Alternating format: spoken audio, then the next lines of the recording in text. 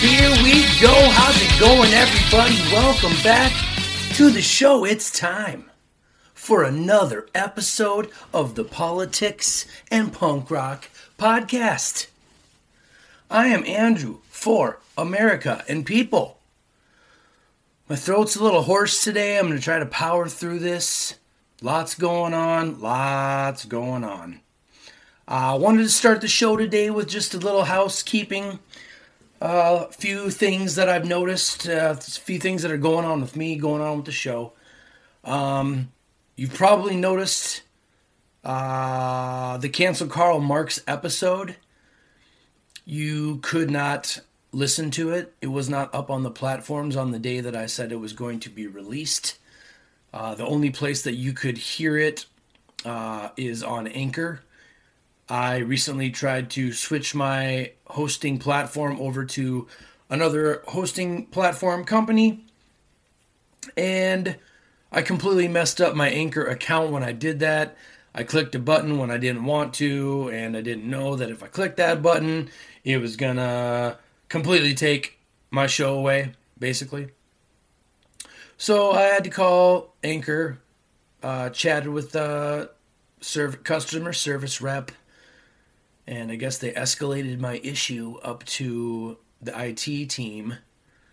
And in 48 to 72 hours, I should be receiving an email telling me that my show's back up. So we'll see. By the time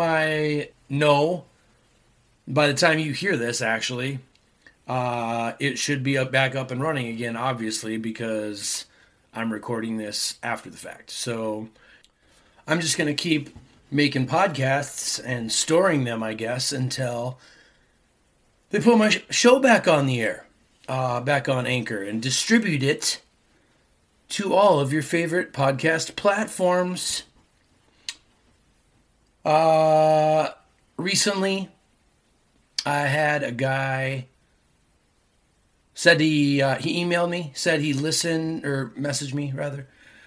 Said that he listened to my show because he saw one of my ads, and he said, I like your stuff, but I think it's pretty funny that you have that Orwell quote on your upside down flag because Orwell was a socialist, ha ha ha, and he literally put like ha ha ha after it in his message. Hey, thanks for the info, buddy. Guess what? I knew that. Yeah, him and Huxley, members of the Fabian Society, socialists. Yep, I got it. I know. Doesn't mean that his book isn't prophetic and that he didn't say some intelligent shit, okay? Ugh. Buffoonery. The buffoonery. Anyway, here's another thing I noticed. If you follow my podcast on Facebook, Politics and Punk Rock Podcast, whenever I post a meme or pretty much anything that isn't an advertisement for my show, I get lots of likes, lots of shares, lots of follows. Oh, God, it's so great. It's just like, wow. If only my ads could reach that far. Because you know what? When I post my ads and I boost a post for a new episode, it does pretty well. But if I don't post it, if I don't boost the post and I just post it, there's like almost no interaction. So I don't know if that's what they call being shadow banned. I don't know if they can shadow ban you on Facebook, or if the algorithm just knows that, hey, we're not going to push your advertisements for your business unless you pay us some money by boosting your post. I suppose it's a good business plan. But I think it's kind of bullshit. So I'm going to start spreading out. I'm going to start finding new places to put my show. I've been hearing a lot of other podcasters talking about BitChute and Odyssey, of course Patreon, and some other sites that I have not taken the time to get up and running on yet. So I should probably do that. And then another thing I wanted to let you guys know is that I am in the process. I'm going to be moving soon. And I'm going to be taking a little bit longer to get my shows out. I've been kind of going pretty quick lately. I've been doing a show like every 4 days to a week between shows. When I got a lot to say and there's a lot going on, you might get a show every 4 days. If I'm busy or I'm really spending a lot of time researching something, it might take a week between shows. But over the course of the next couple months, it might take even a little bit longer than that. So I just want to give you guys a heads up, let you know that's what's going on. And once I get my new setup and my new situation up and running, everything should be great.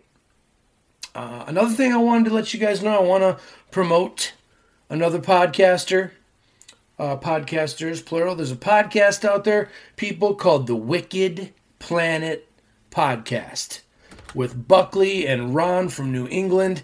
You can find Ron from New England on Instagram. I messaged him recently, and we've been kind of chatting, and I told him that I loved a couple of his recent episodes.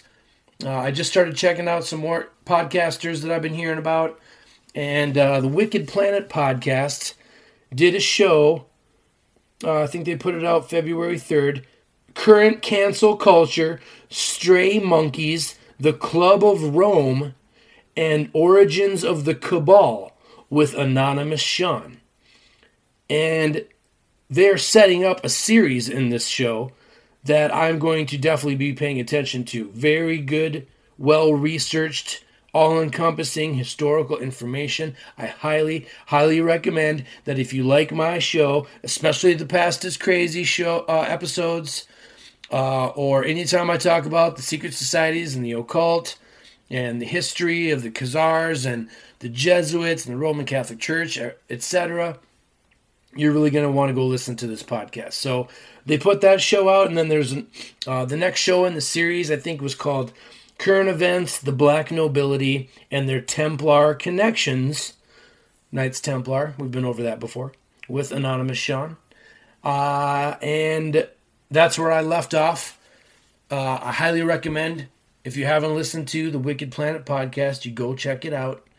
And I'm going to be paying attention to the series that they just started doing. That sounds like it's going to be awesome. Very interesting, informative stuff. Okay, let's move on. So, the first clip I want to play for you guys today is from Bill Maher. And Bill Maher, like I said before in a previous episode, I don't know what's happening to the guy, but he's finally starting to get it. He's starting to see past the partisan bullshit. And I really like this piece he did on, COVID insanity. Very interesting perspective he runs by his fans and viewers, I guess, listeners of his show. So take a listen to this. It's time to do what a growing list of countries have done and announced we're going back to something more like normal, beginning with recognizing that what we're doing to kids is unnecessary and horrible, and I don't even like kids.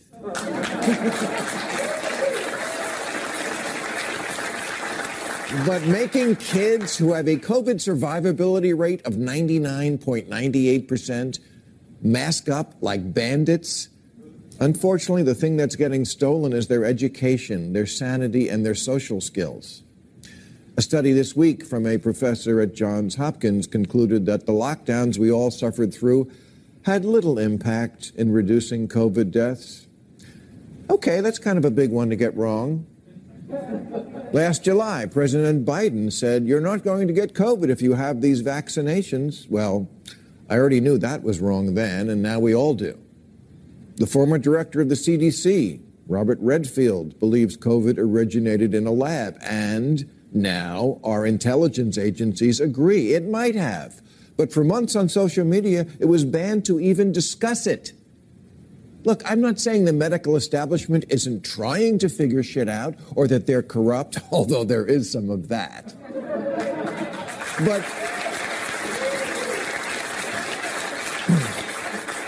But how about just wrong? Wrong a lot. Wrong about HIV, wrong about lockdowns, wrong about kids, wrong about how you couldn't get it if you were vaccinated. Remember washing our packages?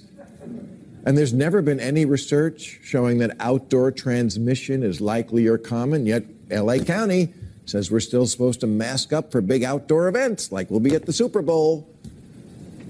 Well, he's showing a picture of the governor of California and the mayor of LA with no masks. It's all theater, watching athletes mix it up on the court and then mask on the sideline, not being able to touch a menu, but watching them touch my food. Maskless at dinner while sitting but not standing. And by the way, if Applebee's really cared about our health, they would make us cover our mouths after the food arrived.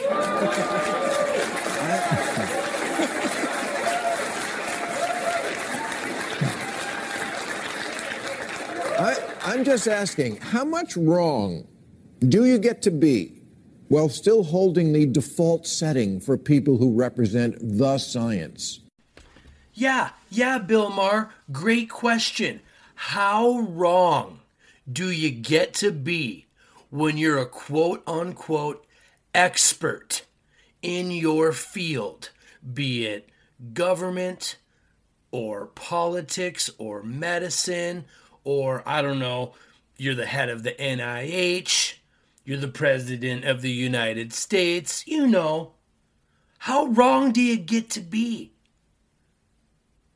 And for you people that are still denying the timeline of the COVID-19 pandemic, you people that listened to that Bill Maher clip and didn't think back and say to yourself, oh, wow, God, he just summed it up perfectly.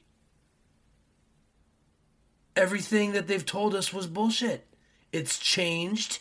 It's metamorphosized along the way. And it's by design. They did it on purpose. They're colluding and conspiring. There is corruption in this country. And if you've been listening to my show, you know that. No, but seriously, how wrong do these politicians get to be? And how higher in their mind they are than the rest of us plebes, proles? How high and mighty they think they are, how godlike, megalomaniac, demagogue. You know, in that clip, Bill Maher was making fun of, Gavin Newsom and whatever the mayor for LA's name is. I forget his name, but you've seen him probably around social media lately. Everyone's giving these guys shit because they have these draconian mask mandates, yet here they are out in public, no mask. And, there are people out there that I will not name, but you know who you are, that still support and defend these pieces of shit and believe everything they say because they're on the right team. They're on the right side of the aisle, right? God forbid I use logic and rational thought. God forbid I exercise intellectual honesty. Nope, I'm just going to lie to myself. Whatever the team leadership says goes, right? But not to get redundant or anything. Take a listen to this. This clip is quite interesting. Speaking of politicians that don't believe the rules apply to them, here's Mayor de Blasio. I did not for a moment think there was anything problematic because I knew the dynamics. And again, I have to stay healthy so I can make the decisions for the people of the city. So that was Mayor de Blasio saying that he was asked a question about how come your gym that you work out at is the only gym that's open right now.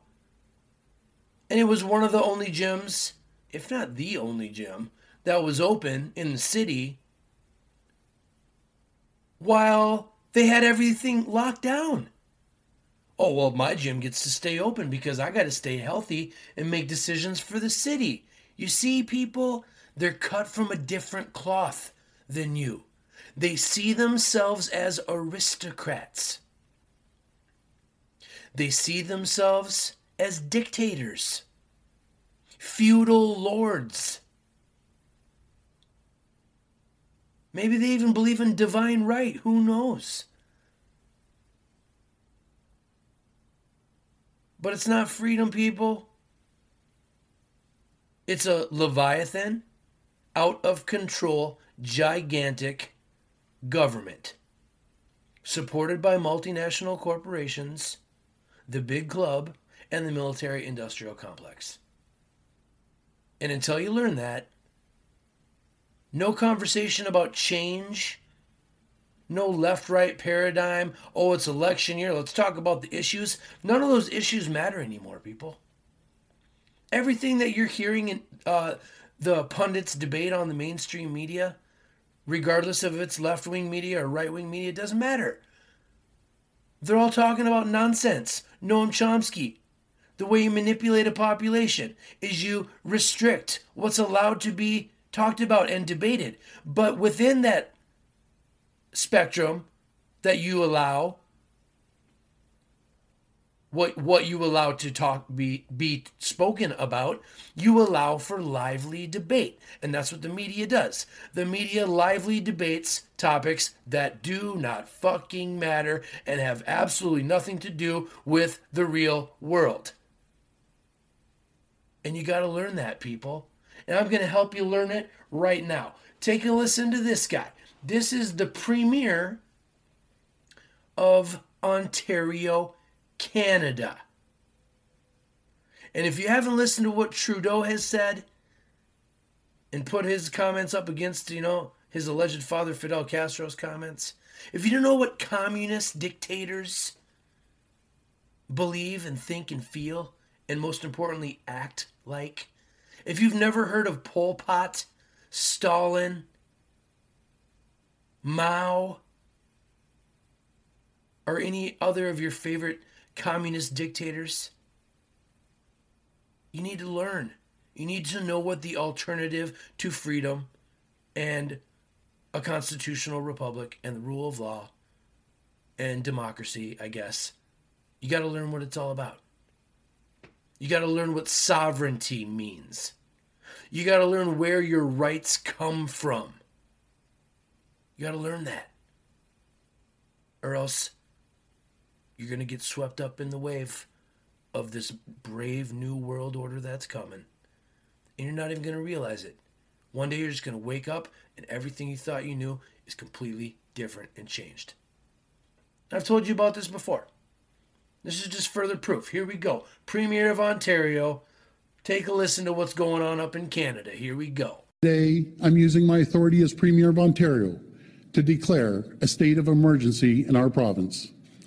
And I will convene Cabinet to use legal authorities to urgently enact orders that will make crystal clear it is illegal and punishable to block and impede the movement of goods, people, and services along critical infrastructure. Fines for noncompliance will be severe, with a maximum penalty of $100,000 and up to a year imprisonment. We will also provide additional authority to consider taking away the personal and commercial licenses of anyone who doesn't comply with these orders. This will not impede the rights of Ontarians to peacefully protest. It will provide additional tools to help stop the illegal occupation of Ottawa and the Ambassador Bridge in Windsor. Yes. You can peacefully protest, but you must comply. There will be fines and possibly jail time for non-compliance. And my fellow Americans, you better start getting used to that word, non-compliance. I guess maybe it's 2 words, whatever. You're going to hear that a lot. The word noncompliance is going to be a phrase or a word or whatever that is going to enter your ears quite a bit in this coming New World Order. You're going to hear that term quite a bit. Noncompliance. And you're probably going to hear that term in the media pretty much. And I wanted to, before I move on and keep talking about Canada, I wanted to run this by it. So this is a clip from the Good Morning Liberty show where they are discussing, they're discussing a meme from this group called Alt NOAA, and I'm not really sure what that group is, and I'm not going to rip them up on my show. If you want to go look it up, feel free. But apparently they tweeted something, and then in the future they tweeted something else, and it's the complete polar opposite, the complete contradictory, the complete inversion of what they previously said. And it's a perfect example of what I mean when I say that you got to vet your sources, you got to pay attention to what people say, not just occasionally, but repeatedly, because you might learn over time that something that you thought was a reputable news source is really just shilling ideology and ideological bullshit. And they're flip-flopping, being hypocrites, not using the same criteria to judge one party or the over the other party. They're not judging both parties equally, obviously. So take a listen to this funny example. In March 25th of 2017, they said, another Trump failure. This one, the saddest yet. We just killed hundreds of civilians in Iraq. Yeah. Then they tweeted yesterday, it's sad when kids are killed, but like, I'm really sorry the kids died. Yeah. But the hard truth about these kids, they're not the type of kids who come home after school and play soccer with their friends. That's because they play football. They're the type that start killing during their childhood. Their fate was sealed anyway. Nothing could save them. Wow. It's amazing pretty good. What you can do in your mind when it's something you're in favor of. And all it has to do with is who was the president. That's the only question that you're asking yourself, by the way. Who was the president? And then you go to whatever your principles in the matter are after that. I kind of envy people like this who don't actually have to adhere to any principles. No, you just say whatever you need. And it's also pretty gross because you're talking about kids that just got killed in a strike and saying, you know what? Those kids were going to end up killing people in their childhood anyway. We should have aborted them. Exactly. Yeah. If they just would have aborted them, they wouldn't have been bombed. Okay, that's dumb belief number one. So ridiculous. If they had access to affordable health care, then they would be able to have been aborted, and we wouldn't have had to worry about this. I'm not condoning Trump killing civilians either. That's not what I'm saying. We're just, this is dumb. This is dumb. Yeah, it's dumb. It's dumb that one party can say, oh, you know what? Well, when President Trump does it, it's the worst thing that ever happened in the history of the world. But when Biden's the president and he does the same thing, in this case, killing kids in war zones like Yemen and elsewhere, they gave that diatribe. Well, they're probably just going to grow up and be, terrible people anyway. And it's just the mental gymnastics it takes to continue to believe a bullshit narrative. It's amazing. You have to do those mental gymnastics because you are unable to be intellectually honest. And this is a perfect example of that. And that's why I talk about it all the time. You don't just get to say whatever you want to say whenever you want to say it without some facts and evidence, without some history, without some research. And you don't get to say one thing and then a couple weeks or a month later say the exact opposite just because it's politically convenient. If you don't have any dignity and if you don't have any self-respect and you don't care what people think about you, then this must be, apparently that's easy. Some people can degrade themselves and discredit themselves So long as, they achieve their goals and, if they're shilling for some big multinational company or the government or a combination of both or the intelligence community or whatever big club entity is doing something fucked up, just to sell it, just to cover it up, just to move on. This is why you got to be aware of what's going on around you people. Or else you're just going to be hoodwinked continuously. We got to do something about this shit. It's getting bad. Look at what's going on in Canada. So when I played for you the Premier of Ontario saying that they're going to crack down on whatever, obviously that's in response to the Freedom Convoy that went to Ottawa. They threatened to shut down the supply chain. You guys have obviously been hearing about it. Or maybe you haven't been hearing about it because you're paying attention to some bullshit news source. If you want to even call it news, you should be listening to this podcast and podcasts like this. But, hey, if you're a big CNN fan or Fox News fan or Newsmax, oh my God. I was listening to Ted Nugent talk about the Freedom Convoy on Newsmax today. I mean, oh man. It's just kind of embarrassing that shit is called news. It's so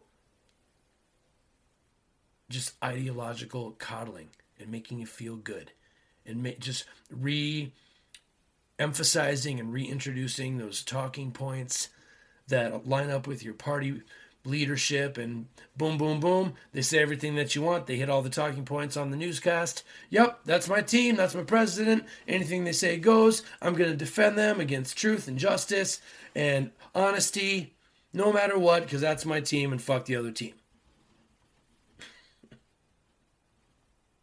And this is how we run our country, my fellow Americans. We continue to let this two-party dichotomy bullshit system continue. I mean, and the foundation's been laid, people. We can get back to principles. We can get back to freedom and liberty if we want to. We can keep the republic if we want to. Or you can be a bored, apathetic nobody with no motivation, no aspirations, no goals, no awareness, no desire to fix problems and solve problems, either, in themselves or in this country, in the world, and in this world. They don't want to participate. They just want to get by. And that's the majority of you. That's just the way it is. Here we go. Here's a little bit more about Canada. Canada. Oh, Canada. And this is a cool story, actually. This is apparently News Talk 1010, Toronto news station, has recently had a difficult time keeping anchors and keeping DJs or whatever from staying employed there because they won't fall in line with what the government's communist draconian dictates are. And they keep dropping like flies. And this is a gentleman, I don't know his name, but he just left News Talk 1010 out of Toronto. And he had some parting words on the show, speaking some truth to power that I thought was awesome when I heard it. So take a listen to this guy leaving the news station and the show that he works for up in Canada, in Toronto, because he ain't going to fall in line with this government overreach, Orwellian, New World Order, seizing of control and power bullshit. Here we go. So many things I want to say, and, but there's a price to pay when you do. If you're not going along with what everyone else is saying, This radio show sucks without another point of view. The whole media landscape sucks without another point of view.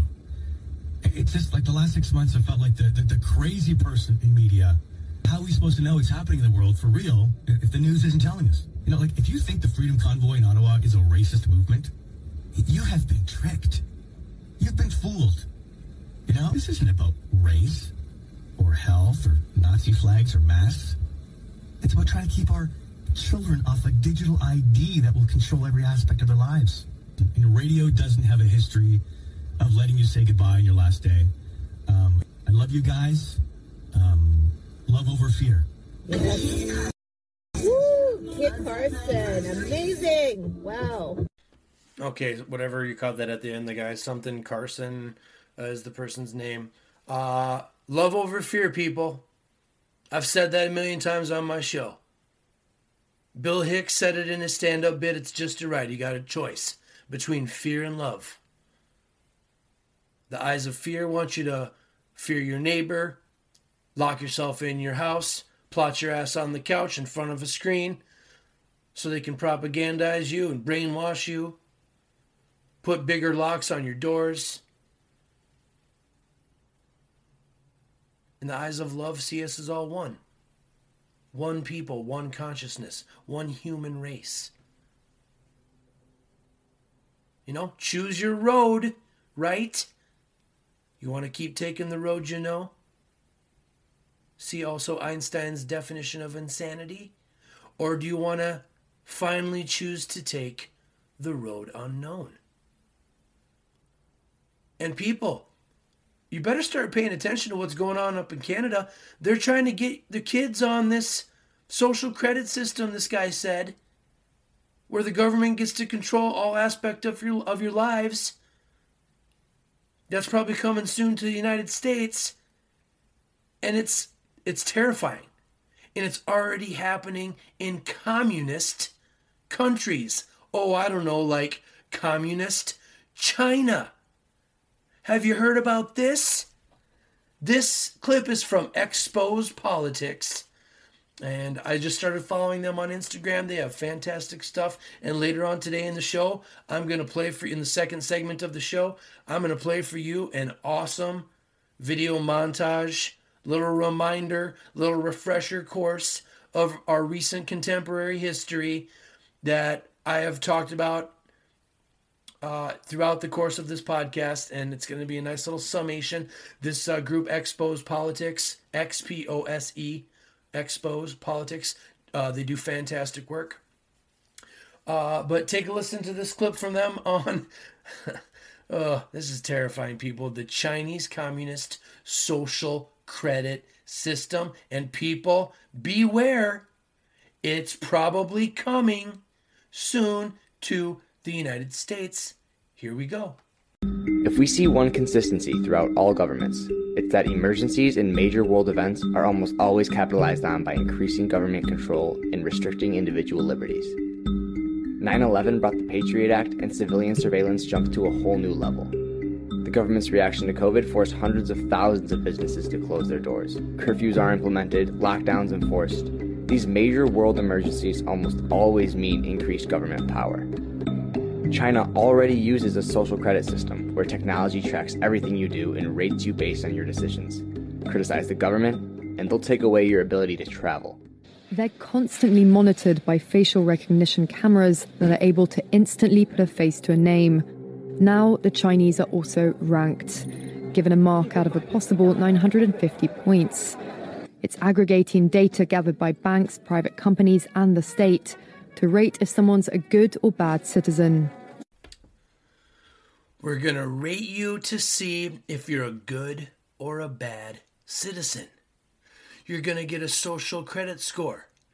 And if you step out of line and you rock the boat and you get too brave and too conspiratorial, you say the wrong thing about the ruling Communist Party, you're in trouble. You can't get bank loans. I mean, you can't get a job, I guess. Boy, that doesn't sound like you'll be a number, not a name, and everyone will be the same. Like I talk about in my song, America the Masquerade. Oof. See, this is why I don't want kids, people. The future scares the crap out of me.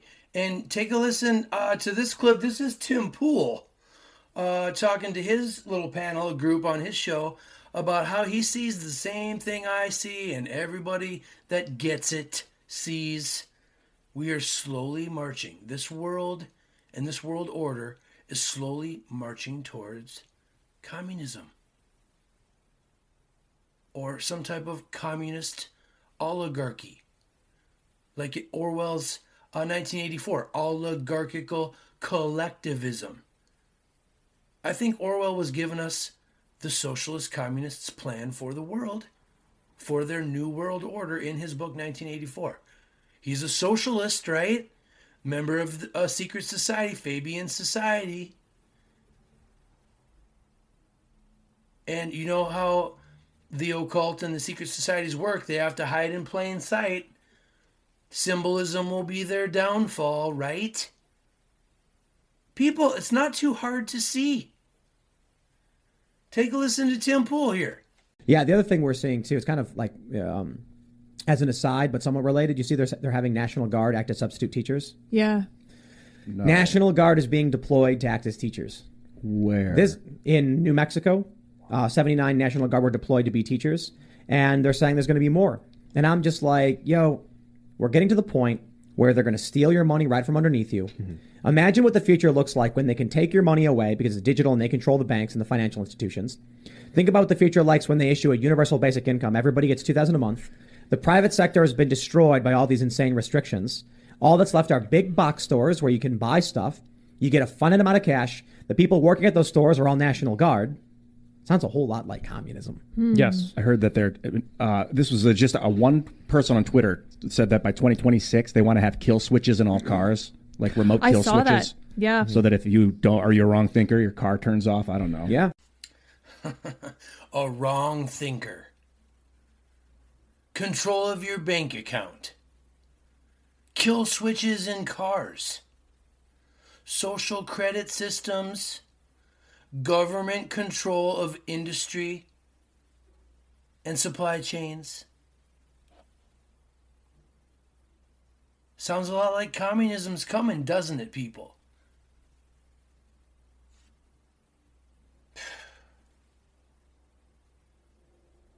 Take a listen to this. Speaking of China. In a term, David, probably not very much, because, again, this is a test that reportedly, and again, all this according to a report from the Financial Times that I don't think anyone has been able to independently confirm, the test didn't exactly succeed.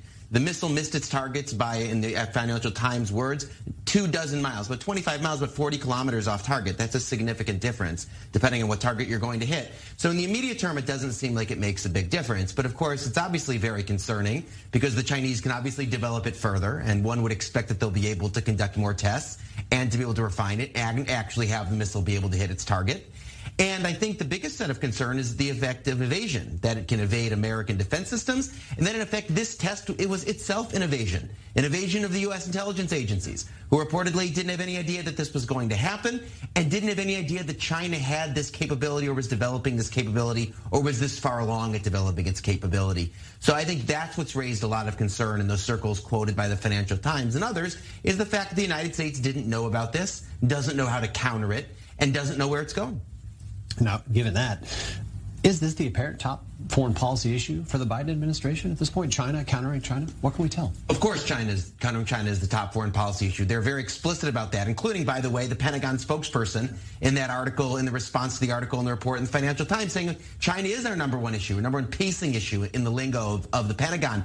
But certainly, China is the number one foreign policy issue for the Biden administration. They've been very explicit about it. Not necessarily in terms of a direct nuclear clash, but obviously, David, if you have this kind of capability tested, ready, and refined, where the Chinese are not yet, but where they would ultimately potentially be able to get, that's in your back pocket in every interaction with the United States. So if China were in a scenario to try to invade Taiwan, as has been discussed so much over the last few weeks, this is the backdrop to the United States' decisions on how to respond, with the knowledge that in a worst-case scenario, China would potentially have this kind of weapon.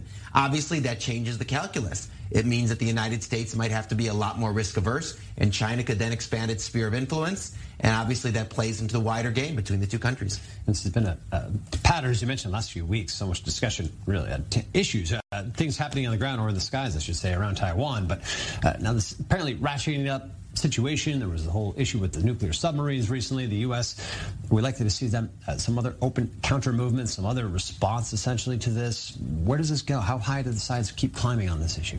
Well, look, obviously the U.S.-China tensions didn't need this report. And again, we should emphasize it is still a report. Although I think the Financial Times presents some convincing evidence that they're right about this. But listen, the U.S.-China tensions didn't need this to be ramped up. There are plenty of other fronts. We've seen them all over the world, in the economic sphere, in the political sphere, in the security sphere. And that obviously isn't going to go away. In terms of nuclear weapons, what I think would be called for is some kind of arms control agreement or discussion between the two countries. But that hasn't gone anywhere so far. Obviously, this is an issue that's here for the long term. The question is, will the Chinese see it as being in their interest to try to get into some kind of arms control agreement with the United States and with Russia? One of the many open questions in terms of how this relationship, the all-important relationship of the 21st century, is going to be managed. Well, Alterman, thanks for the breakdown of the latest. Okay, so that was a news report that aired shortly after China launched some crazy rocket with awesome capability that apparently the United States government military didn't know about. And who knows if it could have carried a nuclear weapon? Probably, but who knows? This escalates tensions. You know, the media is just selling another war. Chinese tensions.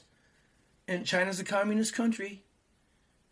We've been over this a lot. You got to wake up, people. This stuff's happening. Got to be aware of what's going on. And, you know, I read, I guess it's not anything to worry about if they nuke us, because I read somewhere once upon a time that the blast power from a nuclear weapon would vaporize your body so fast that you would be gone before your brain could even process what was happening to you. So getting nuked out of existence is actually not a terrible way to go. I know that's a weird, morbid thought, but I took some comfort in that when I read that once upon a time. If we get nuked, people, you won't feel a thing. You'll just be gone all of a sudden. And that'll be that. So speaking of the Financial Times that this guy brought up in this clip, and previously they talked about the currency system and the social currency and the universal basic income and the government controlling your money, because apparently they're going to default on it, all the Ponzi schemes, yada yada, that I talked about in previous podcasts. I mean, it's starting to look like it's a big plan with many facets that has been enacted, starting with 9/11, and has been moving right along with COVID. You're going to see a lot of changes in the 21st century in your life, if I had to guess, my fellow Americans. Is it too late to do anything about it? Maybe. Does that mean you should not pay attention to it and remain ignorant and unaware of it? Absolutely not. But, I mean, even your money and your ability to buy stuff is going to be affected by this. You probably want to get knowledgeable, because as soon as it starts affecting your life, then you're going to wish that you would have known and that you would have done some research and looked into this and gained some awareness about the world around you and your immediate surroundings with regard to government and politics and power player corporations and hidden agendas and conspiracies, etc. You probably want to have a base knowledge. And take a listen to this. This is from some crypto group on Facebook. This guy posted this comment that allegedly Jerome Powell, the Fed chair, just said not too long ago with regard to federal cryptocurrency or some type of electronic form of currency. Take a listen to this. Good morning, XRP community. You guys better get ready for this one. Jerome Powell just stated that a central bank digital currency, a CBDC, would eliminate the need for all other digital currencies, or basically all the altcoins. So in my opinion, again, not financial advice, I would be getting rid of all of your altcoins, anything that doesn't have a store of value, and I'd be putting it onto a ledger ASAP. Okay, so that's a little advice from that guy on all you crypto people out there. Oh, what a world. What a country. What a planet, right? This shit just keeps getting better and better and better. And then apparently, I had this clip laying around. I hadn't played it yet on the show. But, just in the spirit of government control and the new tech world era, infiltrating your life, small usurpation, slowly but surely, yada, yada, yada, et cetera, right? Take a listen to this clip about the coming smart home. Well, we have played with this refrigerator, and it's a really interesting device because manufacturers have tried to make a smart home refrigerator for a long time, and nobody's been interested. But this one takes a different approach, has a very large screen that essentially replaces all the little bits of paper that you would stick with magnets onto your fridge, and then has cameras inside the refrigerator so that you can see from the front of the fridge or from your phone when you're at the store what's inside the refrigerator. So it can make grocery shopping easier. Yes, it has some online shopping built in. You can order some products from the refrigerator. It also shows you your family calendars. Let's talk about Amazon's Echo, because I love her voice, Alexa. I love how she speaks. Yeah, Alexa, I love how she speaks. How can she help us with a smart home? Well, we use this device to set up lots of different configurations of lights in the home, and actually Alexa and this whole product work very well as a hub for the smart home. So Amazon has been very open about what can connect with this device. You can use it to operate your light bulbs, you can use it to operate things like garage doors, you can use it to operate fans.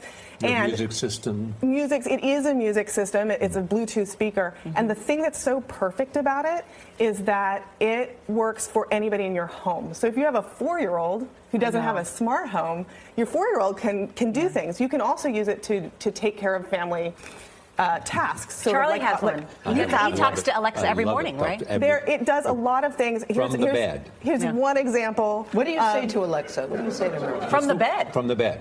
What do you say? What do you say? What's the weather? Oh, what's the weather? What's the news? Play me some whatever. Yeah.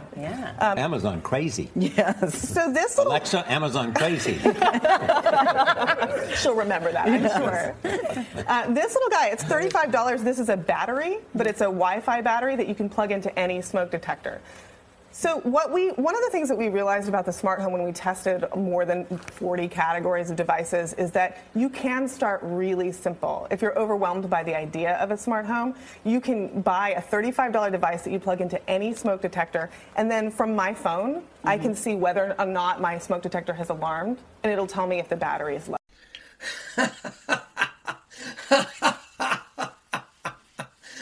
Alexa, can you lock all the doors in my home and protect me from the government that's on their way to arrest me for non-compliance?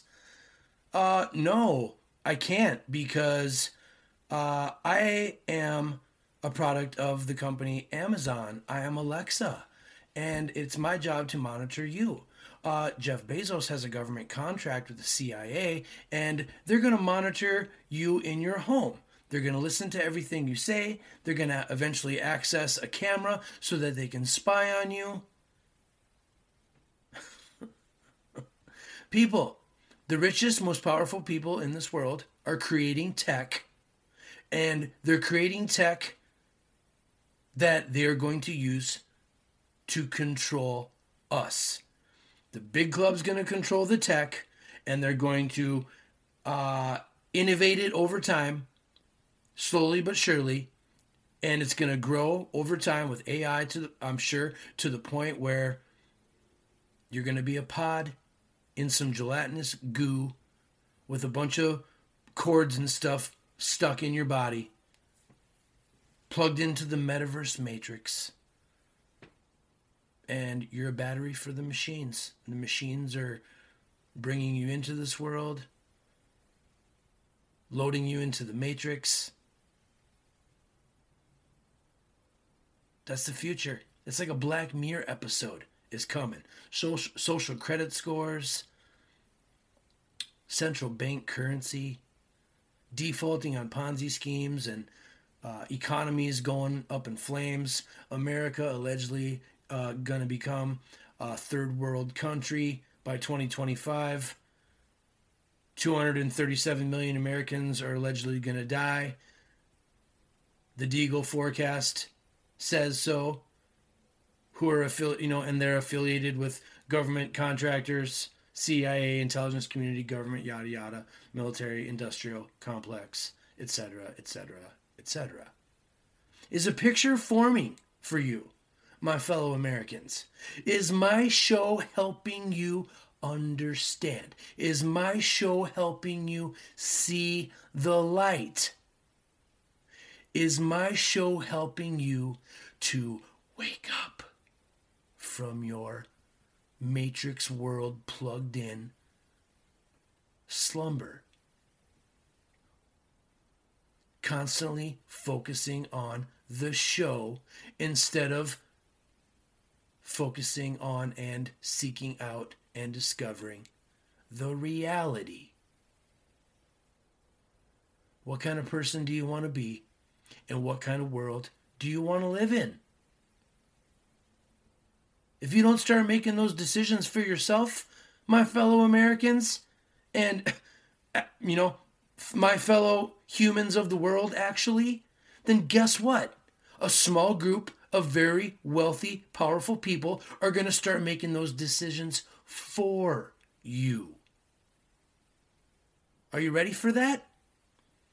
Are you ready to sign over your sovereignty to the big club? I highly suggest you start thinking about it, my fellow Americans. You know why? Because it's coming. I'm going to take a break. And when we come back, we're going to talk about this Exposed Politics video.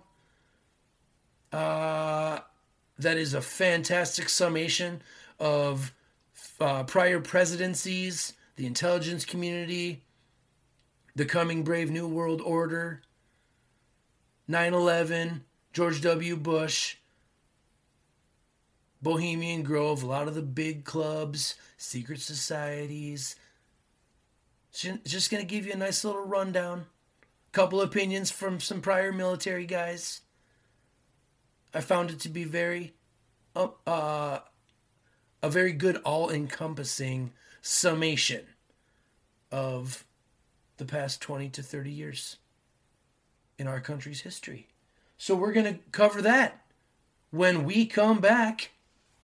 When you need mealtime inspiration, it's worth shopping Kroger, where you'll find over 30,000 mouth-watering choices that excite your inner foodie. And no matter what tasty choice you make, you'll enjoy our everyday low prices, plus extra ways to save, like digital coupons worth over $600 each week. You can also save up to $1 off per gallon at the pump with fuel points. More savings and more inspiring flavors make shopping Kroger worth it every time. Kroger, fresh for everyone. Fuel restrictions apply.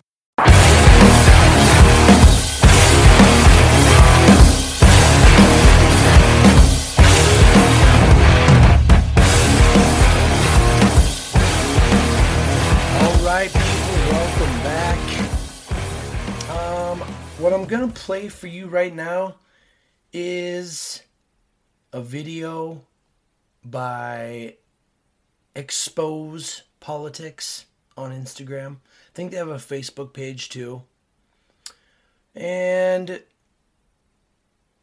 this is going to be a refresher course from 9/11 to present day, and a few things that have happened in between that'll give you a little bit of perspective. So without further ado, take a listen to this awesome video entitled, "What is the New World Order?" A new world order. Create a new world order.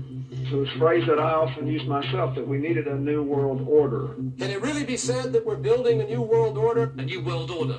We have a real chance at this new world order. When really a new world order can be created. It is a big idea. A new world order. Okay, so real quick, right there, all those voices you just heard were George H.W. Bush, Joe Biden, Bill Clinton, Tony Blair, John Kerry, and Henry Kissinger. Okay, let's keep it going. What is the New World Order? President Bush Sr. proudly spoke of the New World Order, Ron a term Paul. used by those who promote one world government under the United Nations. New World Order, a term used by those who promote one world government under the United Nations. When we are successful, and we will be, we have a real chance at this new world order. An order in which a credible United Nations can use its peacekeeping role to fulfill the promise and vision of the UN's founders. Before we begin, it's important you know that everything in this video is already widely available and public. The only thing unique is the collection of information being in one single place. My goal is that this will contribute to at least a single person's understanding of the New World Order, and governments, their militaries, secret societies, intelligence agencies, and a host of other parties all play a role. Hopefully this video can offer someone a firm and facts-based foundation in this area. I worked hard on it. Hope you enjoy. Chair recognizes the gentleman from Texas, Mr. Paul. Mr. Speaker, President Bush Sr. proudly spoke of the New World Order, a term used by those who promote one world government under the United Nations. In going to war in 1991, he sought and received UN authority to push Iraqi forces out of Kuwait. The first Persian Gulf War, therefore, was clearly a UN political war fought within UN guidelines, not for U.S. security, and it was not fought through to victory. The bombing, sanctions, and harassment of the Iraqi people have never stopped. I have argued for years against our membership in the United Nations because it compromises our sovereignty. I contend that membership in the United Nations has led to impractical military conflicts that were highly costly both in lives and dollars, and that were rarely resolved. Chapter 1, Military-Industrial Complex. Wars are a result of lies. The Iraq War, famously, is a result of lies. Julian Assange. Simply stated, there is no doubt that Saddam Hussein now has weapons of mass destruction. Dick Cheney. The architects of that Iraq war sold it in the guise of, hey, Saddam Hussein is working with Al-Qaeda, those terrorists who attacked us on 9/11, Tulsi and Gabbard. he's going to give them his weapons of mass destruction, both of which turned out to be false intelligence and lies that were sold to the American people, sold to soldiers, people like me, who believed what they said. There is no doubt that he is amassing them to use them against our friends, against our allies, and against us. They sold this lie for financial gain, for oil. To share with you what the United States knows about Iraq's weapons of mass destruction, as well as Iraq's involvement in terrorism. Both of which turned out to be false. That was False Colin intelligence Powell. and lies that were sold. Although this is referred to as the Second Persian Gulf War, it's merely a continuation of a war started long ago and is likely to continue for a long time, even after Saddam Hussein is removed from power. You know, I enlisted after 9/11, like so many people in this country, to go after the terrorists who had attacked us on that day, killing thousands of Americans. And $6 to $8 trillion is what's estimated that's been spent since 9/11 alone on these regime change wars. Our enemies are innovative and resourceful, and so are we. They never stop thinking about new ways to harm our country and our people, and neither do we. False flag operations, if you go through history, happen all the time before these wars. A false flag is a covert operation designed to deceive. I'm a Vietnam veteran, and they lied to me about the Gulf of Tonkin incident. And that was the false flag operation that put us into the Vietnam War, where 58,000 of my generation were killed. The Vietnam War and the push for U.S. involvement was a result of the Gulf of Tonkin incident. A lie. That false flag attacks are real, and they have happened throughout history. When you look into like Operation Northwoods, and you find out that the government really was planning false flag attacks. Operation Northwoods was a U.S. government plan of orchestrated terror attacks on its own citizens. The false flag operation with the intention of starting a war with Cuba. The idea that you were going to attack American civilians, that you were going to arm Cuban friendlies and attack Guantanamo Bay, that you were going to blow up a drone airliner, these were all proposed things. The plan signed by the Joint Chiefs of Staff involved shooting and bombing U.S. civilians, attacking Guantanamo Bay, and shooting down a drone airliner. So why would elements of the U.S. military want to attack itself and innocent Americans? Well, by committing terror attacks on its own people and framing Castro, U.S. intelligence would have the public support needed to justify military intervention in Cuba. Thanks to no other than JFK, Operation Northwoods was never implemented. These terror attacks were one single executive signature away from becoming reality. Following presentation of the Northwoods Plan, Kennedy fired the Joint Chiefs of Staff, General Lemnitzer. Kennedy was not willing to con the American public into a pointless war, but are all presidents like this?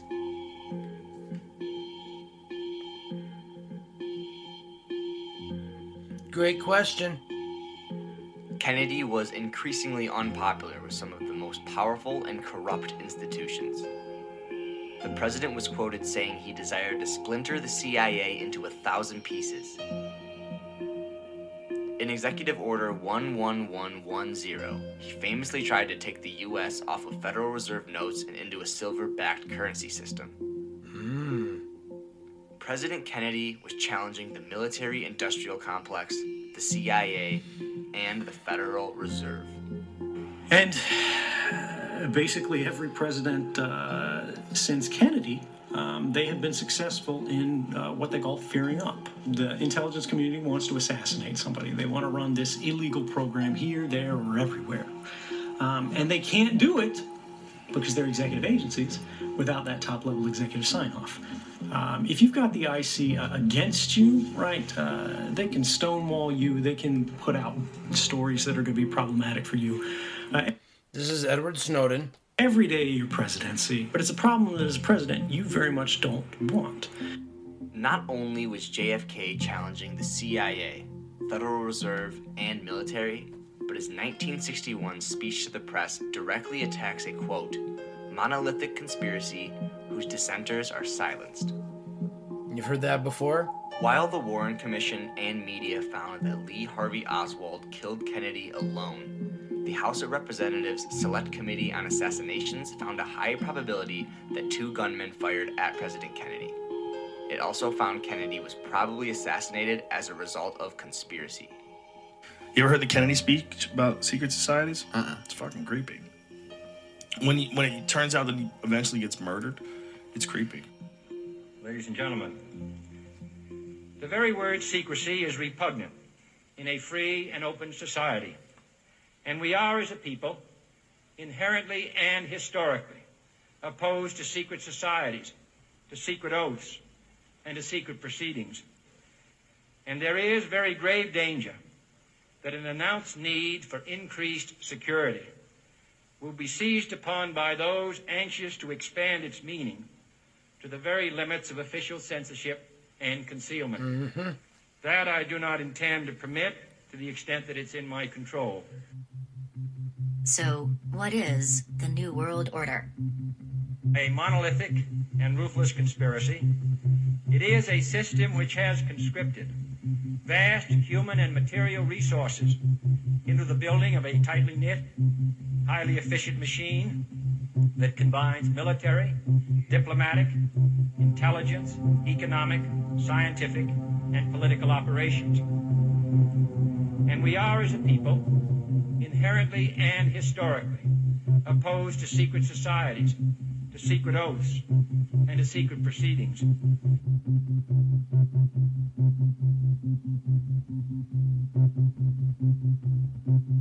Chapter 2, Secret Societies. So this is this place, Bohemian Grove. All the elites would go there and they would engage in these occult rituals. This is in America? Yeah. What is the Bohemian Grove?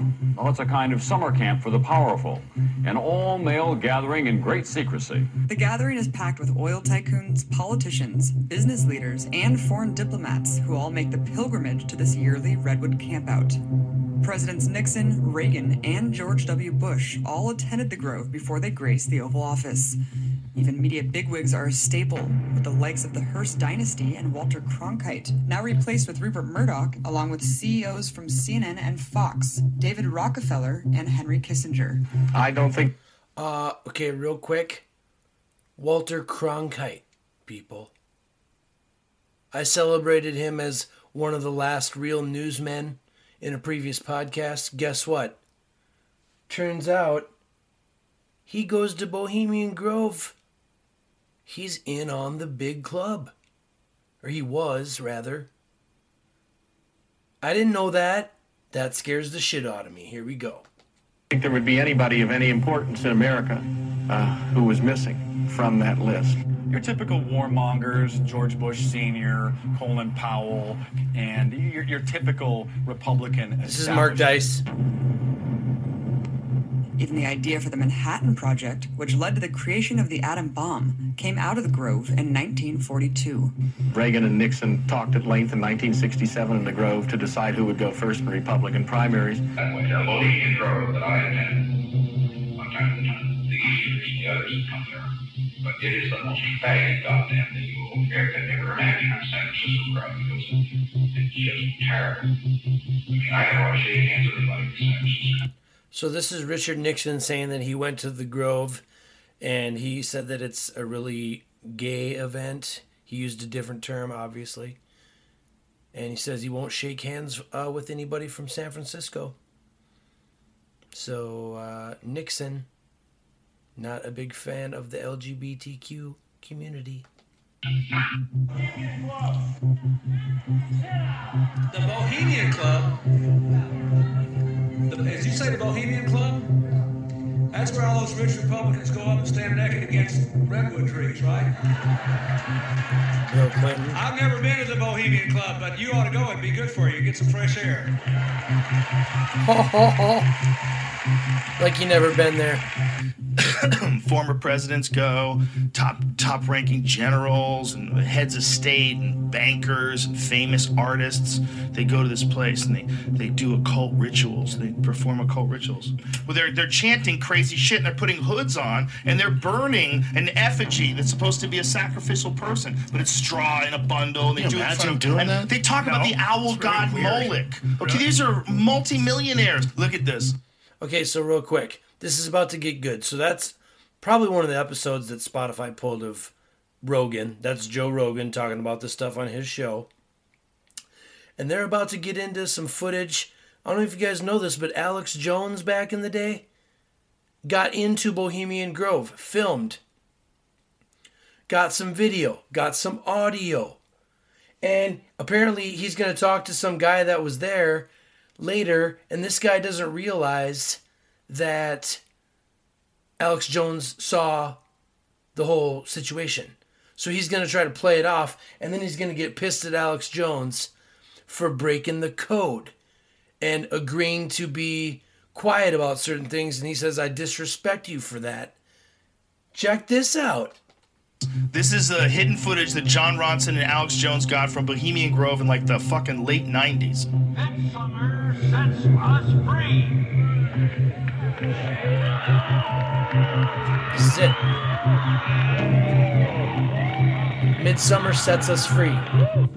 And if it wasn't for Alex releasing that video, I think most people would think that's nonsense. But when you see that video, you have to go, okay, what is this? What is going on? Are they really dressing up? Is this really an occult ritual? What is this? A ritual where participants sacrifice and burn a human effigy. Bohemian Grove member David Gergen, presidential advisor to Richard Nixon, Gerald Ford, Ronald Reagan, and Bill Clinton, was asked about the secret society. His response is very revealing. One last question. I read a Washington Times article many years ago where you had a comment about the organization, and then now it's been in the Wall Street Journal, it's been in a lot of different newspapers, and that's the Bohemian Grove. And back in, 1996, when you joined as a Clinton advisor, the Republicans were criticizing you, oh, what about Bohemian Grove? And then you countered them by saying, hey, I don't run around in the woods naked. What did that mean? Here is the before-mentioned Washington Times article where he said, I didn't run around naked like they do. I don't know what quote you're referring to. I'm not aware of any quote like that.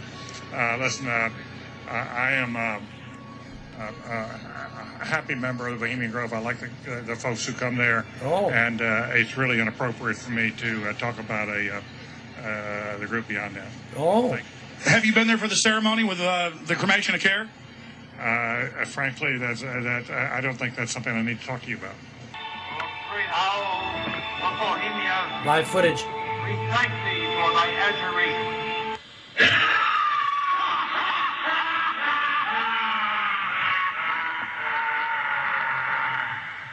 Have you been there for the ceremony with the cremation of care? Frankly, I don't think that's something I need to talk to you about. Really? That's right.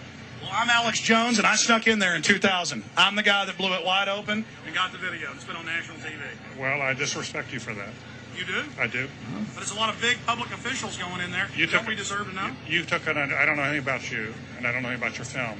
But if you go in there with an understanding, you violated that understanding by releasing that film, and I don't respect you for that. Really? Wow. I'm sorry. You took an understanding when you went in there that you would not do that film. And did you have an understanding when you went in there? No. Did you crash it?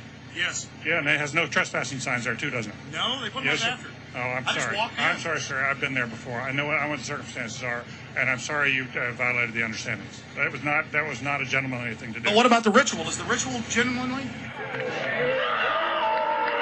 Live footage. Sir, everything. I don't owe you this comment. I know. This is what's called ambush journalism, and I disrespect you for that as well. So thank you and Been goodbye. in the ritual? It's none of your damn business. Wow. Oh. That's right. Listen. You go around and make understandings with people and violate them. You ambush people on the streets, and that's inappropriate form of journalism. If you wish to practice that, that's fine, but don't ask others to respect you for it. If you want to, you can do. You're a free American, like anything you want. If you want to be uncivil and rude and ungentlemanly, that's up to you. But don't expect the rest of us to say, "Oh well, you're there, Mr. Gergen." I'm sorry, nobody says policy in there. We try to be gentlemen, and obviously you don't belong there. Weaving spiders come out here? Yeah, that is a three-pointer. Woo! Ha So have you heard of Bohemian Grove? Have not. Not really. No, not at all. I don't have a clue. No. No, I'm afraid I don't. The world's most powerful players get together and discuss policy, party, and also do mock sacrificial rituals together. Oh no, that's basically first news that I heard about it. I don't think it's cool at all. I don't think it's on. No. That's scary. That's really scary. It's also just a new whole order. Nobody can really fight it, and it's completely different than our order. Secret societies, there was a lot of these like skull and bones type things that like George W. Bush was in. In fact, George Bush's family is full of skull and bones men, including his dad, George Herbert Walker, and his grandfather, Prescott. W. Bush also appointed 10 members of the elite clique to his administration. In the 2004 presidential election, both the Republican and Democrat candidates were members of Skull and Bones. You were both in Skull and Bones, the secret society. It's so secret we can't talk about it. What does that mean for America? The conspiracy theorists are going to go wild. I'm sure they are. I don't know. I haven't seen the web. Number 322. You both were members of Skull and Bones, a secret society at Yale. What does that tell us? Not much, because it's a secret.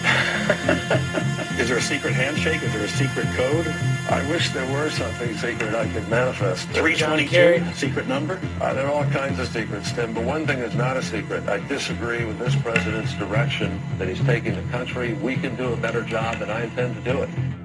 As strange as their response is to any questioning about the uber-exclusive fraternity, what's even stranger is the rituals they perform inside. According to the Scotsman, a Scottish newspaper, initiates must masturbate in a coffin while recounting their sexual exploits, for which they will be rewarded with a no-strings-attached gift of $15,000. She was part of a team that successfully recorded part of the initiation ceremony that takes place in the tomb's courtyard. Okay, so this is going to be some footage that somebody got of initiation ceremonies going on inside the facility or the fraternity house or whatever it is on, I think it's Yale campus. So here we go. Okay, you have the doorway here. Yeah, so that's where they have the ceremonies. In The outdoor part of it. Part of it was indoors. So we only got to see the outdoor part. Right. We only got to, and to listen to the outdoor part. God only knows what went on indoors. And what did you hear? What was it you know? You managed to get this unique It was access to it. disgusting. It was gross. I mean, they were pretending to murder people. And What was the tone of it, though? Was it jokey or was it vicious. quite... No, it wasn't jokey at all. It was sick. It's about the only way to describe it. It was sick.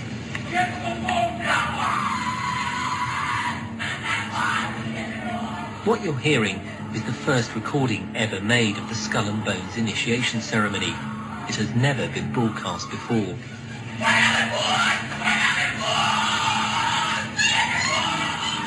15 new members of the club are being introduced into the macabre rituals of Skull and Bones by the senior students who are about to graduate. The club has what some might see as a strange fascination with death, skulls and bones. There's the chants too, difficult to hear first of all, but including the devil equals death, and death equals death.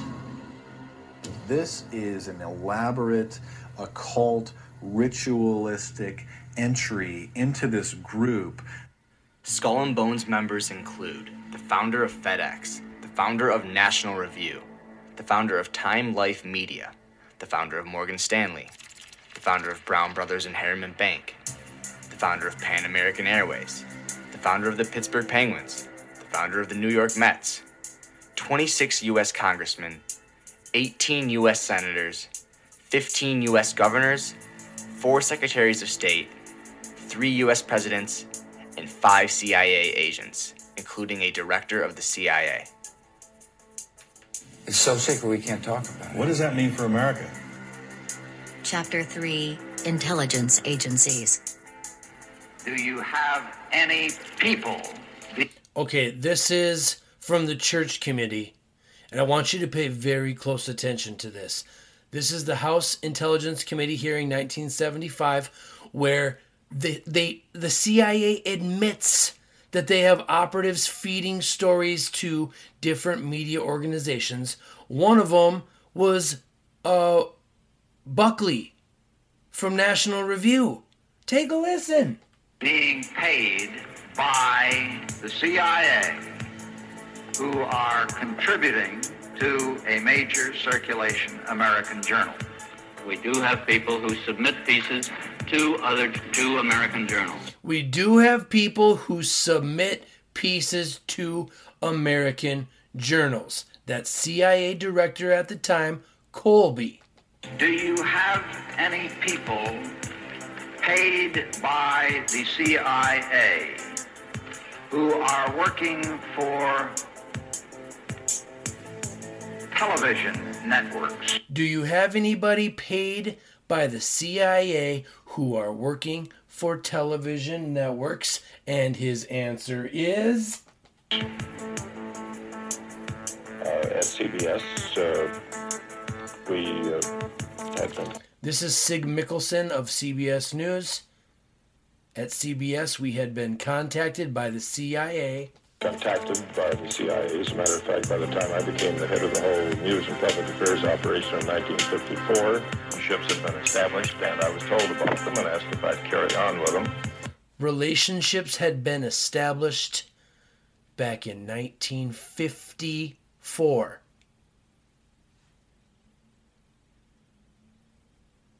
Yeah.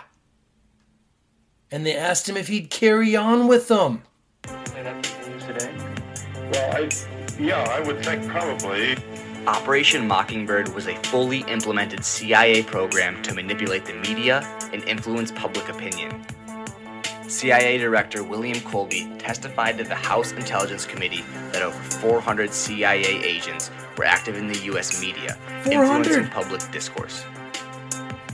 This would mean that the CIA could manipulate the news in the United States. Skull and Bones member William Buckley was a Skull and Bones member William Buckley, CIA agent, and also founded the National Review magazine. We do have people who submit pieces to American journals. Media manipulation is only the beginning. The CIA also conducted illegal scientific research on human subjects for mind control. George Hunter White, a larger-than-life undercover federal narcotics agent. Unbeknownst to his supervisors, White also works for this... Really quick, you've seen this before. You've heard this before. I've played this for you in a previous podcast. This goes back to that show talking about the CIA and Frank Olson and how did Frank Olson fall out of the window. And we're going to dose everyone with LSD and see if we can manipulate their minds.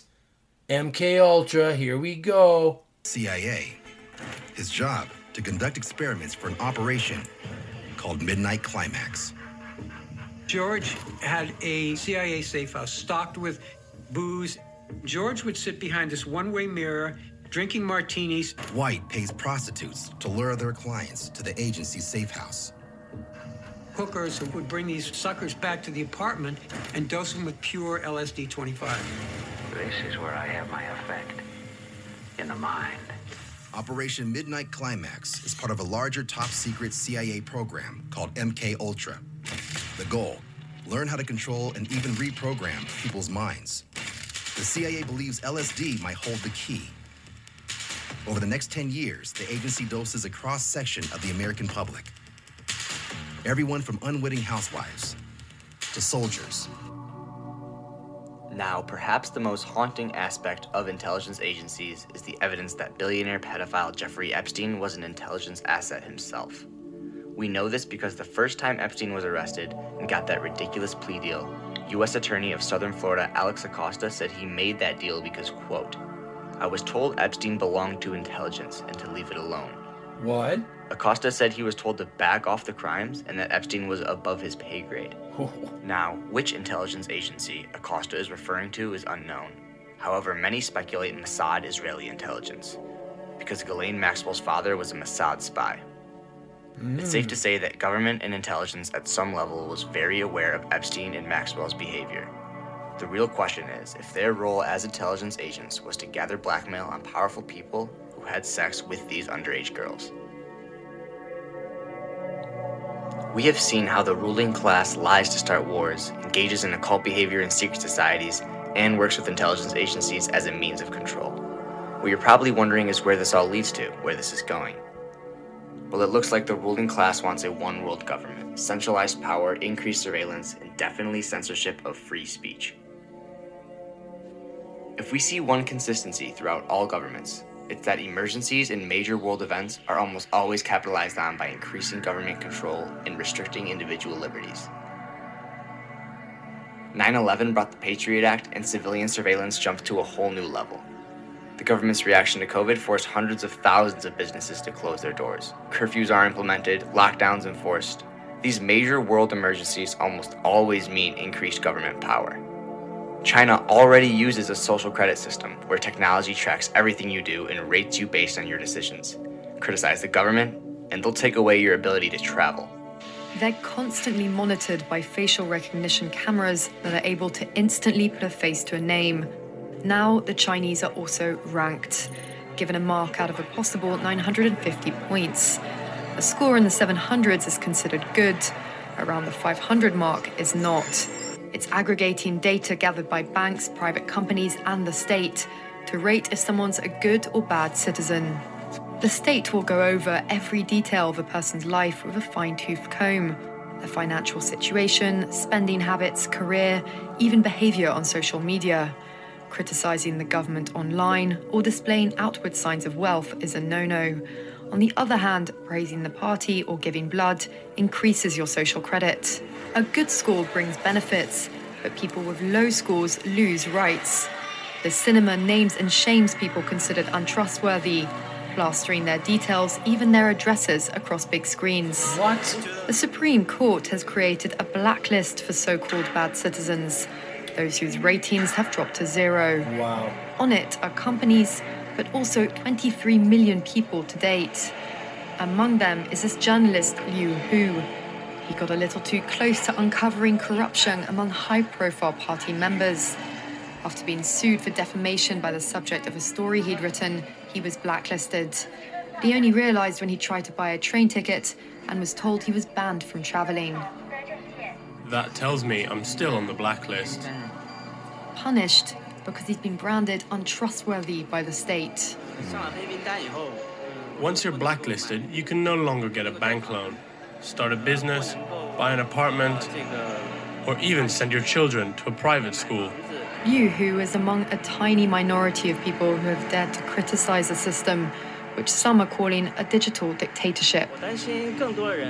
I worry, because I think many people like me will be deprived of individual freedoms, and all of us will live with restrictions of one kind or another. If you think this is far from happening in other countries, think about how conspiracy theorists are already censored and silenced. Corporations like Twitter and Facebook already blacklist people thinking outside the mainstream narrative. Although we are headed in this direction, it does not have to be our future. The most important thing we can do now is share information and wake up others, like this Iraq war veteran does right here. So when I first joined the Army, we were told that racism no longer existed in the military. And then September 11th happened, and I began to hear new words like towelhead and camel jockey, and the most disturbing. And racism could no longer mask the reality of the occupation. These were people, these were human beings. I've since been plagued by guilt anytime I see an elderly man, like the one who couldn't walk, who we rolled onto a stretcher and told the Iraqi police to take him away. I feel guilt anytime I see a mother with her children, like the one who cried hysterically and screamed that we are worse than Saddam as we forced her from her home. I feel guilt anytime I see a young girl, like the one I grabbed by the arm and dragged into the street. We were told we were fighting terrorists. The real terrorist was me, and the real terrorism is this occupation. Those who send us to war do not have to pull a trigger or lob a mortar round. They do not have to fight the war, they merely have to sell the war. They need a public who is willing to send their soldiers into harm's way. They need soldiers who are willing to kill and be killed without question. They can spend millions on a single bomb, but that bomb only becomes a weapon when the ranks in the military are willing to follow orders to use it.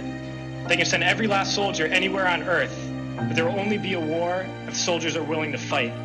And the ruling class, the billionaires who profit from human suffering, care only about expanding their wealth, controlling the world economy, understand that their power lies only in their ability to convince us that war, oppression, and exploitation is in our interest. Soldiers, sailors, Marines, airmen have nothing to gain from this occupation. The vast majority of people living in the U.S. have nothing to gain from this occupation. In fact, not only do we have nothing to gain, but we suffer more because of it. We lose limbs, endure trauma, and give our lives. Our families have to watch flag-draped coffins lowered into the earth.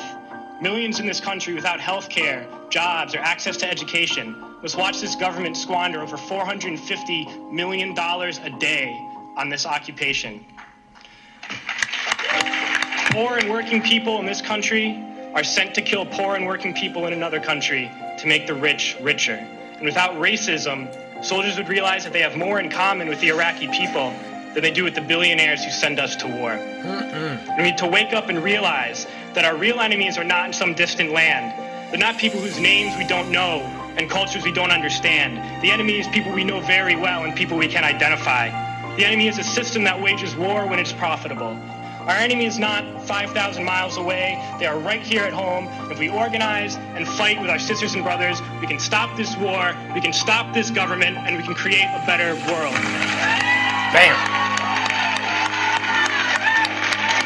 And we are, as a people, inherently and historically opposed to secret societies, to secret oaths, and to secret proceedings. Subscribe to Expose Politics And at the end of that video, it says, share the truth, share this video. Lots of very, very important, informative, recent history. Is every conspiracy theory bullshit? No. Is every conspiracy theory absolutely true? No. Are there some things that are probably true based on first-hand experiences, first-hand accounts, facts, evidence, etc.? Yes. Yes. Now, I want to give you guys a little bit more recent history. I'm going to paint a very interesting chronology for you right now. Back in 2007, the year that my band Nonprofit released our Catalyst EP that I'm currently doing a feature of that EP on the show. Today I'm going to play a song for you called Vigil that I wrote when I was thinking about 9/11. But also in 2007, the Zeitgeist videos started circulating. And they covered a lot of the same stuff that this Exposed Politics from the Expose Network, the video I just got done playing for you. Very similar subject matter was in these Zeitgeist videos. Okay? And what I want to start with is at the end of the first Zeitgeist video, there's a gentleman named Mr. Russo who was a friend of one of the Rockefellers. And his friendship with the Rockefeller ended because at some point during their friendship, Mr. Rockefeller told Mr. Russo the plan for the future, the plan for the world. This occurred, this video came out in 2007, my fellow Americans. So let's start. I'm about to paint you guys a picture, and I want to start with this video. Here we go. This is Aaron Russo, a filmmaker and former politician. To his left is Nicholas Rockefeller of the infamous Rockefeller banking and business dynasty. After maintaining a close friendship with Nicholas Rockefeller, Aaron eventually ended the relationship, appalled by what he had learned about the Rockefellers and their ambitions. I got a call one day from an attorney woman I knew, and she said, would you like to meet one of the Rockefellers? I said, sure, I'd love to. And we became friends, and he began to divulge a lot of things to me. So he said to me one night, he said that there's going to be an event there, and out of that event, you're going to see we're going to go into Afghanistan, so we can run pipelines from the Caspian Sea. We're going to go into Iraq to take the oil and establish a base in the Middle East, and we're going to go into Venezuela and try and get rid of Chavez. And the first two they've accomplished. Chavez they didn't accomplish. And he said you're going to see guys going into caves looking for looking for people that they're never going to find. You know, he was laughing about the fact that you have this war on terror. There's no real enemy. He's talking about how by having this war on terror, you can never win it because it's an eternal war. And so you can always keep taking people's liberties away. And I said, how are you going to convince people that this war is real? He says, but the media can convince everybody it's real. I mean, you know, it's just that you keep talking about things. You keep saying it over and over and over again, and eventually people believe it. You know, you created the Federal Reserve in 1913 through lies. You create 9/11, which is another lie.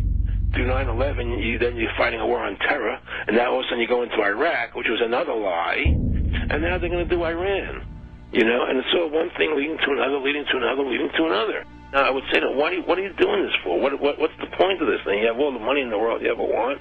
You have all the power. I said, you know, you're hurting people. It's not a good thing. And he would say, what do you care about the people for? Take care of yourself and you take care of your family. And then I said to him, what are the ultimate goals here? He said, the ultimate goal is to get everybody in this world chipped with the RFID chip. And money be on those chips and everything on those chips.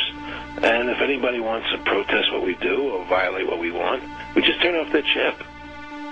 That's right, microchipped. In 2005, Congress, under the pretense of immigration control and the so-called War on Terrorism, passed the Real ID Act, under which it is projected by May 2008, you will be required to carry around a federal identification card, which includes on it a scannable barcode with your personal information.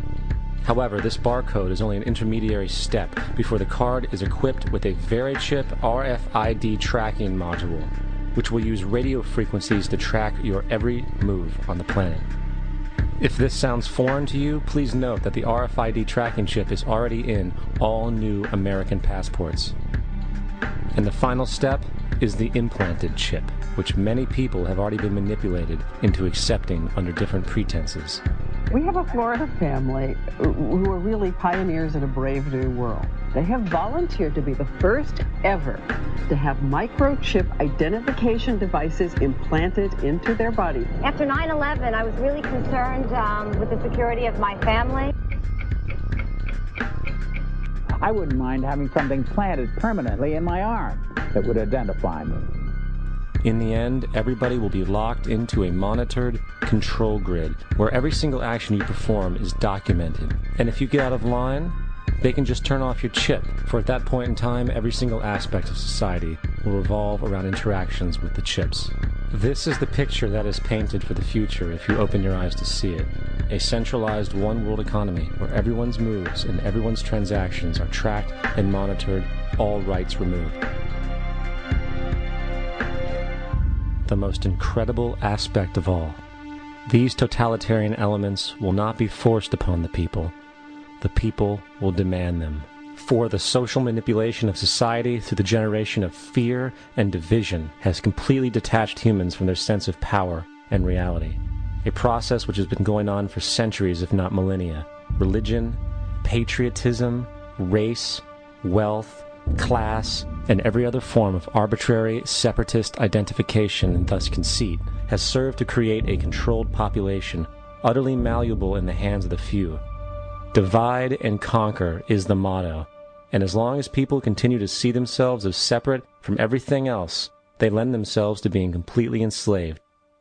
The men behind the curtain know this, and they also know that if people ever realize the truth of their relationship to nature, and the truth of their personal power, the entire manufactured zeitgeist they prey upon will collapse like a house of cards.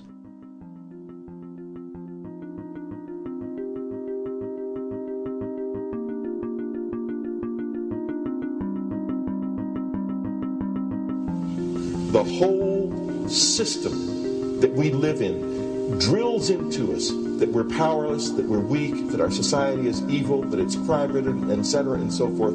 It's all a big, fat lie. We are powerful, beautiful, extraordinary. There is no reason why we cannot understand who we truly are, where we are going. There is no reason why the average individual cannot be fully empowered. We are incredibly powerful beings. You know, I think I spent 30 years of my life, in the first 30, trying to become something. I wanted to become good at things. I wanted to become good at tennis. I wanted to become good at school and grades and everything I kind of viewed in that perspective. I'm not okay the way I am, but if I got good at things, you realize that I had the game wrong. The game was to find out what I already was. The game isn't to find out what you might become. The game was to find out what you already were. And one thing I found out about myself throughout the years is that I'm really good at painting pictures by putting events into a chronological order. So with that Zeitgeist piece that you just listened to, people, keep in mind, that came out in 2007. So if that's the first time you ever heard that information that Mr. Russo just divulged about his relationship with one of the Rockefellers and him divulging their plan for the world, you're already, 12, 13 years late now. The plan was already in place back in 2007. It was in place in 2000. The plan probably got put into place right after they took out JFK. Allegedly. Now I want you guys to listen to this clip. Fast forward from these ideas about RFID chips and controlling populations, putting all your money on the chip. If you get out of line, they just turn off your chip. It reminds me of that movie Demolition Man. And, I mean, think about all the 5G towers that are going up. Can you imagine if you had an RFID chip implanted in your arm and they have some type of technology that in this grid system they can just, change a frequency and it just messes up your whole life, your whole money, your whole identity. Maybe it even mind controls you in some form, some way. Scary shit, right? Super far-fetched. Oh, that occurred back in 2007, 2008, and that's not their plan. Oh, that's all bullshit. Andrew for America, you're just a stupid conspiracy theorist. Cognitive dissonance is occurring in my mind, and I'm not going to listen to another word that you have to say, blah, blah, blah. Okay? Yeah, you can have that attitude. Sure. But you're wrong. Take a listen to this. Canada is on the cusp of a revolutionary innovation that will transform the way Canadians authenticate themselves online and protect their identity. Digital ID. All of us are living in a digital world, but we're tethered to an analog model of how we identify ourselves, memorizing countless online passwords, carrying government-issued licenses, plastic cards, and more. Digital ID is a way for Canadians to identify themselves to government, businesses, and each other electronically, with ease and rock-solid security, without the need to present physical documents. One interconnected network. A federated digital ID ecosystem developed in collaboration with Canada's best and brightest talent from our banks, telecommunication companies, law enforcement, and government. It would have the power and security to store every Canadian's electronic identity and attributes, and it would unlock countless opportunities for Canadians to verify who they are safely, quickly, and securely, while only revealing the information necessary for each transaction. A fast, easy, and secure way to bank, sign up for government services, renew driver's licenses or health cards, shop, travel, and more. Canada's banks are perfectly situated to help lead the creation of a federated digital ID system between government and the private sector. The World Economic Forum agrees that banks and financial institutions should lead the path forward for digital ID. Banks are highly regulated and trusted. They have advanced cybersecurity and privacy technology, and they have the infrastructure to operate provincially and nationally. Banks are also at the forefront of working with fintech startups who are bringing revolutionary mobile and online products and services to Canadians. Digital ID can help consumers navigate between these apps and programs with trust and confidence, knowing their ID is protected at all times. A federated digital ID approach can also significantly reduce fraud, save taxpayer money, improve regulatory compliance, and make it easier to do business as an owner and as a consumer. In fact, the Canadian Bankers Association just launched a white paper with our recommendations on how to move forward with a federated digital ID framework. I encourage you to read it to learn more. Yeah, I encourage you to read it to learn more. But you know what caught my ear in that part? He said an interconnected network between, listen up, the banks, the telecommunications companies, law enforcement, and the government.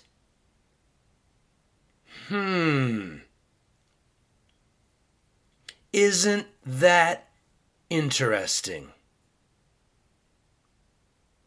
So, you know what I foresee being a possible fear that we should all consider before we start making the decisions to move towards this brave new Orwellian surveillance police state totalitarian world dictatorship? What if we all have RFID chips in our arms and we can be controlled by frequencies and 5G and the digital Our digital lives are all on this chip, and if we step out of line and start speaking conspiratorially, boom, they just turn off the chip. And now you got to go live in the sewers with Dennis Leary, eating rat burgers from the movie Demolition Man, right?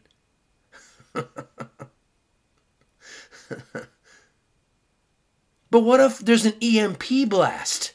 Electromagnetic pulse. What if there's a cyber attack to where everything gets turned off and your digital life goes away? Do you also go away? If there's a cyber attack and the tech gets manipulated or destroyed or compromised, take a listen to World Economic Forum members Jeremy Jurgens and Klaus Schwab. There will be another crisis. It will be more significant. And, we need to actually start preparing for that now. When we do see this next crisis, it will be faster than what we've seen with COVID. The exponential growth rate will be much steeper. The impact will be greater. And as a result, the economic and social implications will be even more significant. Even more significant. What is this next crisis that we just heard Jeremy Jurgens, Harvard-educated managing director of the World Economic Forum, describing? Well, now let's hear it from Klaus Schwab himself.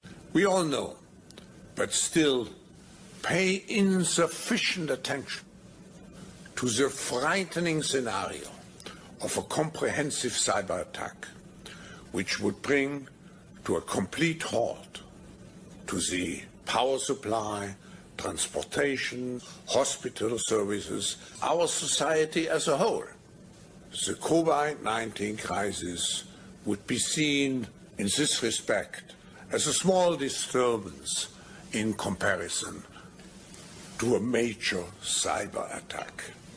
To use the COVID-19 crisis as a timely opportunity to reflect on the lessons the cybersecurity community can draw and improve our preparedness for a potential cyber pandemic. Yes, a cyber pandemic.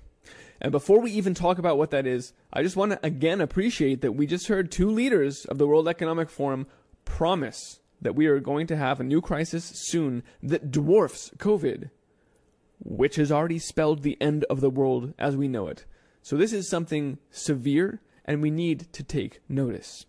This is much bigger than the Project for a New American Century, anticipating a new Pearl Harbor, or the Event 201 expecting a pandemic, or even the food chain reaction game describing the food shortages we're seeing now after a pandemic.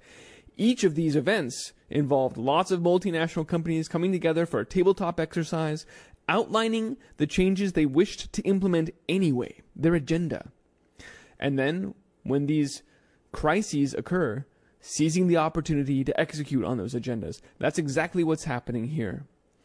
So the whole premise here, you can see it, look, it's the same language template even. Quote, like the pandemic, cybercrime does not respect borders or ideologies. No one organization can fight it alone. No one organization can fight it alone.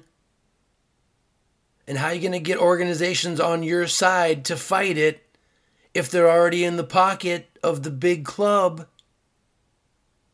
They got us by the balls, in the words of Mr. George Carlin. And for all you conspiracy theorists out there, conspiracy theorists, who know about the chemtrails and about HARP and about whatever, weather modification technology that the powers that be may have. Isn't that kind of a crazy thought to think about? If one of the reasons to globalize under the UN or under the World Economic Forum or whatever is because of quote-unquote climate change, wouldn't it be funny if they could actually change the climate? Not naturally, but artificially? Oh, man, take a listen to this. We shall propose further cooperative efforts between all the nations in weather prediction and eventually in weather control. We can control our weather. Weather modification means, quote, any activity performed with the intention of producing artificial changes in the composition, behavior, or dynamics of the atmosphere, unquote. This has not been given very much press, and we have to remember that we have a corporate-owned press where 85% of radio, television, and print media is owned by 5 corporations. And as of April this year, there are more than 150 different weather modification programs around the world. Allegedly, right? You believe that? So, I don't know, people. Remember when I was talking about we were talking about the Deagle forecast? Lots of possible ways that over 200 million Americans might die by the year 2025 or 2030, Agenda 2030, whatever. Could be cyber attacks from RFID chips, could be 5G, could be diseases, could be wars. I mean, you guys have heard about Ukraine and Russia lately. Oh, God, World War III, right? Maybe. I don't know. I don't know if it's made up or if it's fictitious. If it's a fictitious conflict that they're going to control both sides of. Where have we heard that before? Right? Smart homes probably ended up keeping you locked in your house if, we go to martial law and they got to lock you in. Oh, it's for your own safety. We're going to monitor you and lock you away from the real world for your safety. And then maybe we'll all come by and, pump some Cyclone B into your vent system and you'll just pass out and die in your own homes. Who knows? They were Rousseau and Rockefeller were talking about this shit back in 2007. Canada is making a big move towards it with the help from the World Economic Forum now. And then you got Klaus Schwab and Jeremy Jerkins or Jerkoff, Jackass, whatever his name is, from the World Economic Forum. Flat out telling you what their plans are. I don't know what more I need to provide my fellow Americans. Let's move on. And it's time once again on the Politics and Punk Rock podcast to play some punk rock.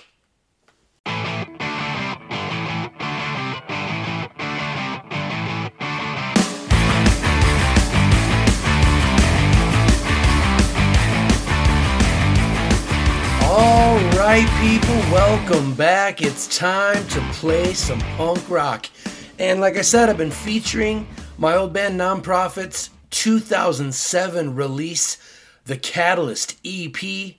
So far, I've played American Tragedy, Letting Go, Nonprofit, Something to Prove. There's another song on there called New Beginnings. I'll play that in a future episode. But today I'm going to play you the last track on that EP. And this song was inspired by the events of 9/11.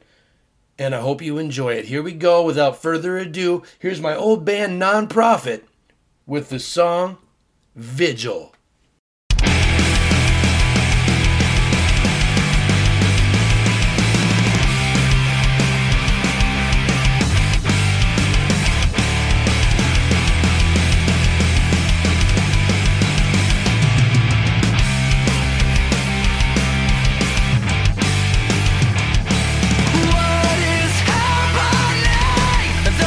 Goes on, yet no one sees the nature of our enemies.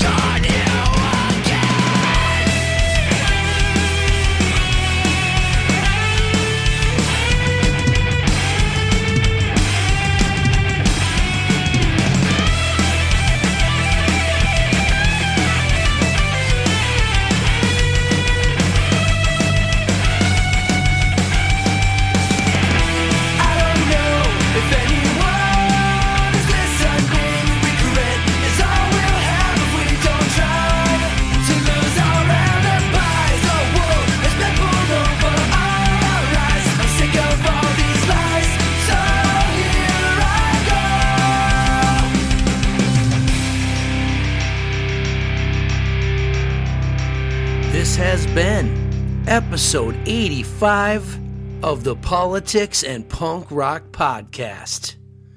I am Andrew for America. Thank you. Good night.